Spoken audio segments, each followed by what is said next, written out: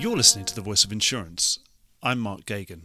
Here at The Voice of Insurance, we look at an extremely broad cross-section of the global insurance and reinsurance markets, from fascinating niches right to the top, to the giants of the sector. Well, today's guest is right at the top. He has the biggest underwriting job in the world, with the size and scale to be able to move global markets. That means knowing how he is thinking is required knowledge for anyone who wants to get a feel for what is happening in the marketplace. In this interview, I encountered someone cautiously optimistic of continued rate rises and new growth opportunities. But perhaps more importantly, I met someone confident that his organisation has the financial strength and risk appetite to make the most of those new opportunities as they present themselves. In this podcast, we examine the reinsurance market from end to end. As 1/1 begins to loom in the diary, I can highly recommend this episode to you. Enjoy the listen. Before we get started, I'm here with Rick Lindsay, Chairman of Prime Holdings and the CEO of Claims Direct Access, who have kindly supported this podcast. Rick, first, thanks so much for your support. Why don't you briefly tell us about the Prime Group and CDA and what they could do for our listeners? Sure. Prime Holdings is a holding company, and we're excited to expand our claims TPA service, Claims Direct Access, which is the exclusive claims manager for Prime Insurance Company, and has managed claims for Lloyd's since 1995, when we've been on the Lloyd's line slip as a risk taker. So we plan on coming over to London and hopefully providing our partners more flexibility where we can issue prime paper where necessary. We can support and take risk on the Lloyd's line slip and offer our superior claim service, which is evidenced by Prime's own loss ratio for the past 10 years. I believe that claims is the key to success in our business. That's really the only thing we do that adds value. Obviously, you can be a good underwriter, and if the claims falls apart, the underwriting's a waste of time. If you're a good underwriter, you need to balance the scale with good claims. So again, we're excited to bring superior claim service to the Lloyd's marketplace and offer the ability to share risk alongside them as we manage the claims. Well, thanks so much, Rick. I'll make sure there are all the right links in the podcast notes, and let's get on with the podcast. Why don't you tell me what Munich Re's current strategic underwriting plan is? Yeah, good afternoon, Mark, and thanks for having me. It's a pleasure to speak with you today. Look, Munich Re's current business or underwriting strategy, I would say, has not really changed due to COVID-19. We continue to focus on maybe three strategic initiatives. It's first of all, it's business growth, it's business excellence, and it's innovation. So in respect of business growth, our strong capitalization now should enable us to really seize profitable business opportunities in the current hardening market environment. We currently observe a flight to quality, and I think we remain a reliable and stable partner for our client in these times where they need us most. In respect of business excellence, we continue to invest in our underwriting, in our risk management capabilities, of course, also in being close to our clients. And of course, we try to invest in the new topics like cyber expertise or leveraging data analytics and so on. And in respect of innovation or digital transformation, we try to push the boundaries of insurability. We try to invest in data-driven solutions and look at new trends like IoT or AI. That's maybe the broader strategy. When it comes to, of course, the immediate next months, of course, the environment has changed or is changing at the moment. So we are coming out of a period, maybe from 2013, 2018, with some continuous softening in the markets. And only in 2019, the market has stabilized. And now in 2020, the market starts to harden. And this is maybe also because we had a couple of bad nat cat years. 2017, 2018, we saw several hurricanes in the US, 4 large typhoons in Japan, several other losses like the wildfires in California and Australia. And whilst 2020 started okay, we are now also going into a quite active hurricane season. There's the first typhoons also over Japan and Korea, and we started also the wildfire season in California quite early. So I think there are a number of factors, first of all, on the event side, but also when it comes to the overall environment, like the low interest environment, which I think everybody realizes at the moment that it will stay for some time, or when we see the US liability segment with quite some reserving uncertainty. I think these are all a number of factors that bring more discipline to the market and will presumably drive an overall hardening market. And I think what's different or important this time, it's not only a question of rate, I think it's also a question of coverage, of loss occurrence definition, retention levels, and therefore it will be certainly a very interesting renewal season coming forward. Talking about growth, is it going to mostly come from rate increases, or is it going to come from actually doing more volume, more transactions? It's a combination of both. When it comes to growth from an overall top-line perspective, I think it is, of course, also driven by growing the business in a hardening environment. I mean, you think about a split of a reinsurance business with usually lots of proportional premium, and the smaller part is the non-proportional business. Of course, the rate improvements are mainly affecting the non-proportional, so you couldn't really actively grow your business just by rate, but by seizing opportunities in a hardening market. And I think there are plenty of opportunities. I think in the next couple of months, we will focus a lot on our long-term partners, I would say, and help them getting their business placed. And if we can offer them their more capacity in such a market environment, then this should enable us to combine rate increases, but also overall growth. You said in your opening statement, you said about it's not just going to be a rate, it's going to be also terms and conditions. So are you going to be looking to be more restrictive in your terms and conditions going forward for 2021?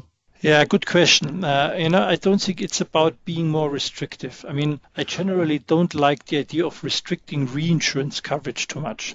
Our insurance clients, they need our support not only for parts of their exposure, but for their whole balance sheet. So it's never a good starting point if our clients are running some exposures that we want to exclude from coverage. At the same time, of course, there are some exposures out there that we shouldn't cover at all, that we as Munich Re do not want to cover, but that we also don't think they should be covered by the insurance market overall. And when you think about such topics, and maybe the current pandemics is at least to some extent an example, we talk a lot about the business interruption, whether that can be covered on a wide scale. I think then we need together with our clients rather address this in the original policy language than just to exclude it from the reinsurance coverage. In general, are you looking to be getting more rate adequacy out of this market?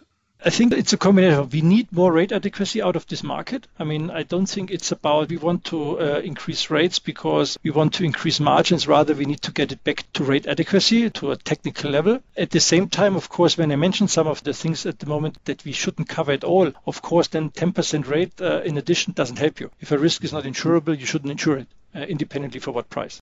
In terms of rate getting back to rate adequacy, that does imply that rates weren't adequate before. How far do you think we have to go? We had AM Best say that we need at least another couple of years for reinsurance to get back to full rate adequacy, or what they view to be rate adequacy against cost of capital. How much longer does this hardening have to happen before you're happy with the adequacy overall of your portfolio?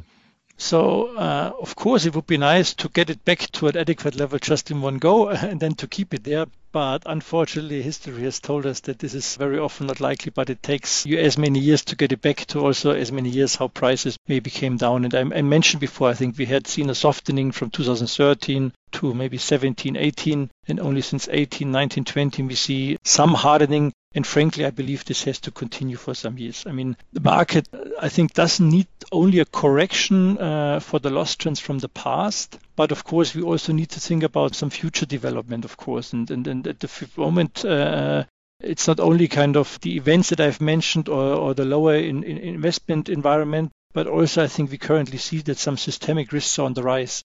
Everybody talks at the moment about pandemics, but you could also talk about cyber. You can think about climate change and how that risk will impact us if we don't show action against climate change. Also the level of maybe civil unrest and political risk that we can see at the moment. So I think the current improving market conditions will remain for a while. Do you think all of those things are connected in some way? Are they connected? I mean, some things are certainly connected. When you think about some of those systemic risks, I mean, they are certainly influenced by globalization also. I mean, the way how pandemics at the moment is maybe possible to spread is a different one than maybe 50 years ago. When you think about some political risks out there, there's obviously a great connection. Would I say that political risk or pandemic is highly correlated or connected with the climate change risk or with the individual loss events that we have seen in the past years? Certainly not. So I think there's both. There's some are connected and some are quite independent. I'm going to ask you about strategically. Obviously, you participate in the market and you buy your protections for yourselves as well. Obviously, you're majorly a net writer. But looking at the way you can balance your portfolio, would you, for example, if the retro market, which we know is one of the hardest segments of the marketplace, Would you be happy to retain a lot more of that, use that balance sheet strength for keeping more of the risk on your own balance sheet rather than buying retro if you feel if it's not economical? So, Mark, I think you're right. We are net underwriters. So this means that the business that we write, that we believe in, we usually also want to keep it net. But of course, also we seed some business both in the traditional retro market as well as into the alternative capital market. Not necessarily as we need to do this, but more for strategic reasons. I mean, we have built some long-term partnerships with some of the retro markets, alternative capital markets as well. And certainly we don't aim to change our strategy there. I mean, we can't call it on the one side strategic partners and just because of the market opportunistically change that. On the other hand, of course, if the retro terms harden too much, we could consider keeping more net. But I wouldn't say that's our strategic ambition entering into maybe our retro discussion. I mean, Munich Re enjoys, I would say, a very high reputation in the retro market, both in terms of reliability, in terms of our business model, also data quality, and also the communication of why we are purchasing retro. And I think these values, they have gained enormously in importance in recent years. And therefore, of course, we also want to keep those relationships. ILS and alternative capital, obviously it's had quite a difficult time in the last 2 or 3 years with trapped capital and these other things. But is it right to categorize what you've just said as that you still see ILS and alternative capital as a useful partner and it's still a strategic part of the way that you manage your risk? Yeah, I think the amount of alternative capital is largely unchanged. I think it's still around maybe the $90 billion mark. But you're right, parts of that capital seems to be trapped because of the recent loss experience and the uncertainty, not only COVID-19, but also some other events that just taking a bit longer to see where they're going. So I expect certainly there are significant higher returns expectations from investors. And it seems maybe that there's less risk appetite for structures like aggregate structures and so on, which have been maybe a bit more popular in that market segment than maybe in the traditional reinsurance market. But I would say that the trend goes into the right direction, that the current structures should be the preferred one. So that's not a surprise and is maybe in line with traditional reinsurance market. So when I think about the ILS market, then I would say the focus there still seems to be a lot on natural catastrophe business. So I wouldn't expect that the ILS market has a bigger influence on other exposures such as non-damage BI exposures, pandemic risk or cyber market yet. I mean, maybe one day.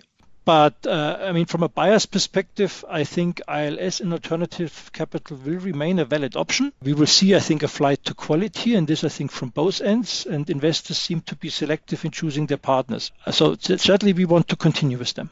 We're in the middle of a big loss event with COVID-19. How big a factor is that uncertainty around COVID-19? Obviously, we had this hardening was already begun. How would you categorize what the effect that COVID-19 has had on the market? And also, I'd like to ask you whether this is a very long tail loss or potentially quite a short tail loss. But now that at least we've had some duration, at least we've got some data now, a little bit. I don't know what your gut feeling is on this.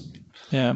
So I wouldn't say that COVID-19 is the main driver for the hardening of the market. As I said, and sorry for maybe repeating the comments, I think we're coming out of this continuous softening in the period of bad nat cat years, and the interest rates have come down beforehand already. Also, I think some other trends like individual man-made losses on the aviation side, on the space side, or the concerns about the US liability business, I think there have been a number of factors that have been driving uncertainty in the market overall. And now, of course, COVID-19 contributes to this uncertainty. I think we're all clear the crisis is by far not over yet, and we don't know what to expect from a second or third wave. So there are not only the question of what comes with a second or third wave, but of course also some legal uncertainties around coverage and what that will mean for losses. So overall, I mean, having said this, on your question, is COVID-19 rather a long tail loss that will keep us busy for some years? I would say yes. On the other hand, it's also not so untypical. I mean, when you think about some of the largest nat cat events, big hurricanes or big earthquakes, they are usually also not too short tail events, but they also keep us busy for 5 or 10 years and influence the overall market environment. But to really quantify how much of the hardening COVID-19 puts on top of the anyway hardening is maybe, you can't answer that straightforward. Okay, you mentioned there about reserve strengthening and casualty reserves, perhaps in particular. And of course, when we think about that, we look at the US. What's your feel for the strength of industry casualty reserves overall, particularly looking at the US? And also, do you think some of those casualty loss trends, are they going to continue to worsen? I see the US liability business as a challenge, to be frank. And this is most likely a combination of adverse loss trends. So, I mean, we often talk about this buzzword of social inflation. I think it's also a consequence of rate inadequacy in the past, both on the primary insurance side, but maybe also on the reinsurance side. And you're right, potentially also of not enough conservative reserving. I mean, let's be honest, the real hard markets in the industry in the past had rather been driven by reserving problems than just by a big cat event. So when we look at the current market environment and the overall hardening, at least it suggests that there could be some problems maybe also in reserving. Maybe not yet that there's under-reserving, but certainly that you don't have the reserve buffers to easily use those buffers to compensate inadequacy of rates in the new business that you're writing. Will the loss trends continue? Well, as much as I hope not, there are, of course, not many signals yet that these trends have stopped or have even turned around. And on the other hand, I think we also need to admit if these trends, especially in the US, especially related to social inflation and increasing jury awards continue, I mean, the question needs to be asked whether increasing rates can fix this or whether this becomes a very difficult risk to insure in the future. As a gut feeling, how much of the rate inadequacy was down to the trend worsening and how much of it was down to inadequate pricing? That's so difficult to answer. I mean, that depends on the individual subsegments. It maybe even depends on the individual cedent and the reinsurance terms you agreed. So I think that would be pure speculation to put a number behind the separate trends. Yeah. And I suppose, well, how much of the hardening now is an attempt to fix problems of the past and how much is looking at this trend and projecting it forwards and thinking we need to increase the prices so we can see the trend coming? I think what we have seen in the last couple of weeks, in the last couple of months, is first of all fixing kind of the problems from the past. And I think only now we really need to dig deeper into the trends and the economic environment and the impacts that so many other factors have to really assess how much more rate increase is or other measures maybe are needed for the future. We've had a situation where we've had some capital raisings. Do you think, in general, would you categorize these as being defensive to reinforce balance sheets or genuinely aggressive to help incumbents grow into the harder market and write more? Yeah, if I only knew. I mean, I guess you have to ask those who increased the capital in recent times. I'm not sure whether I can and I should judge myself. I think it's really a mix of both. I mean, we have seen some, not necessarily also reacting to the losses on the liability side, maybe also to some constraints from how also their asset side has developed. And some others are communicating that they want to try to seize opportunities in the current market environment. And I have no reason to doubt that this is some of driver for some of the market players as well. So I think it's a mix of both. I suppose as Munich Re, that sometimes just projecting that strength at times of difficulty when people are panicking and markets are crashing and all sorts of things, bad things are happening, is probably just a good thing in itself, isn't it, to project that defensive strength? Yeah, I think that is one of the biggest kind of values also that our long-term partners see in us, this financial security, the financial stability, maybe also sometimes a bit of a boring, but a certain conservatism in how we approach our business. And that should certainly help in the current uncertain market environment. Boring is very good when you want your reinsurer to be boring in many ways, I think.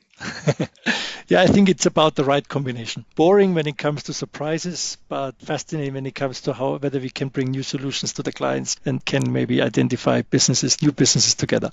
On the more exciting side of Munich Re, for many years now, well, probably more than 15 years, you've pursued a strategy of increasing your exposure to specialty insurance, the specialty insurance segment. How much further has that got to run in terms of your strategy? Do you feel that you've got as far into specialty as you would like to, or do you think you've got a lot further to go? And obviously, the specialty market itself is probably one of the hardest segments of the global insurance marketplace at the moment. Yeah, I think certainly overall our ambition to expand in our specialty business over the recent years has certainly proven to add value to our overall business. I think it's fair to say that we have some really nice businesses there when you think about some great companies and brands like our Munich Re Syndicate, Hartford Steam Boiler, American Modern, strong brands with very capable management and underwriting teams and backed by the financial capacity of Munich Re Group. At the same time, I would also say there's still room for growth in that business too. I mean, with our Munich Re Specialty Insurance in the US, maybe the timing to grow in some specialty classes, especially the D&S segment, is maybe just right. I mean, we focused over the last 2 or 3 years on doing our homework on strategy, on staffing, on systems, and maybe it's now the right point in time to harvest some of those investments. We should be looking forward to perhaps more news from Munich Re coming forward. Hopefully. Excellent. You mentioned Lloyd's. Is Lloyd's still an attractive platform for growth for a business of the scale of Munich Re? Absolutely.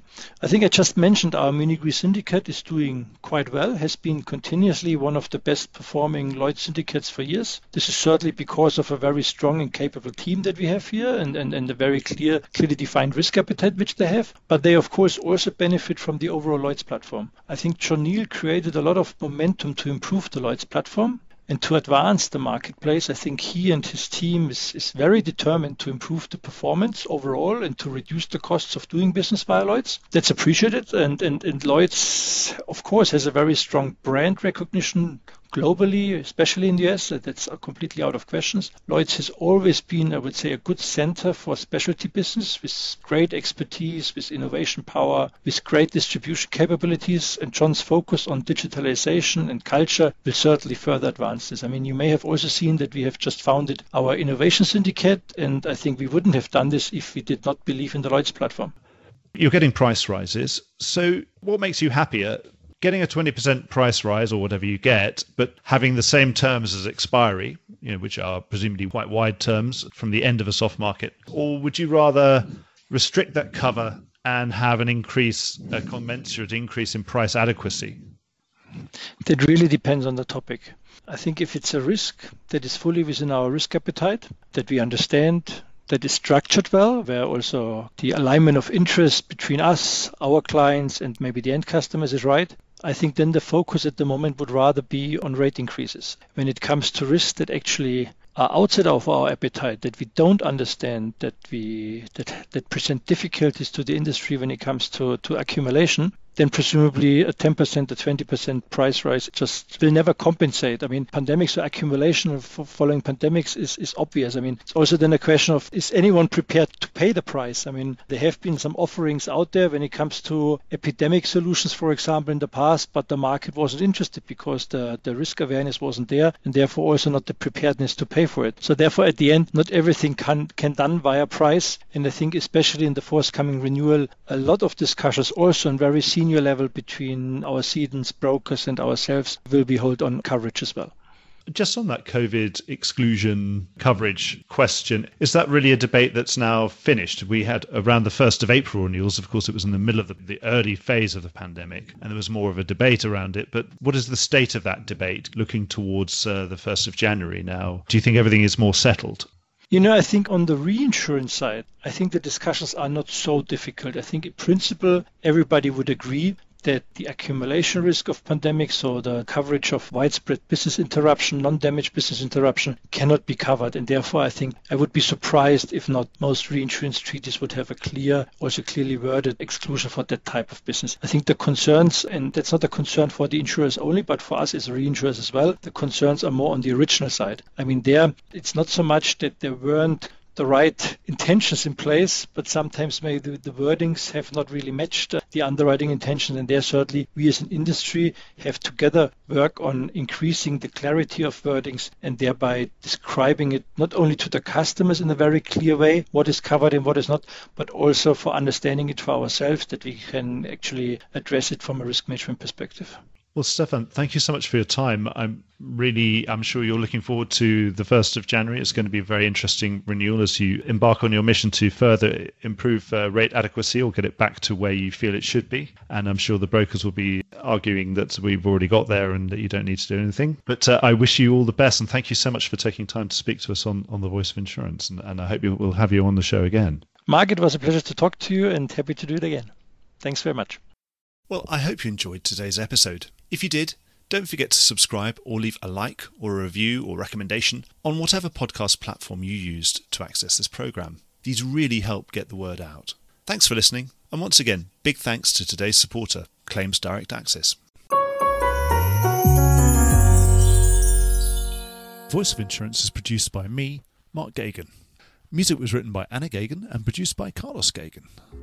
Check out more podcasts and written comment pieces at www.thevoiceofinsurance.com.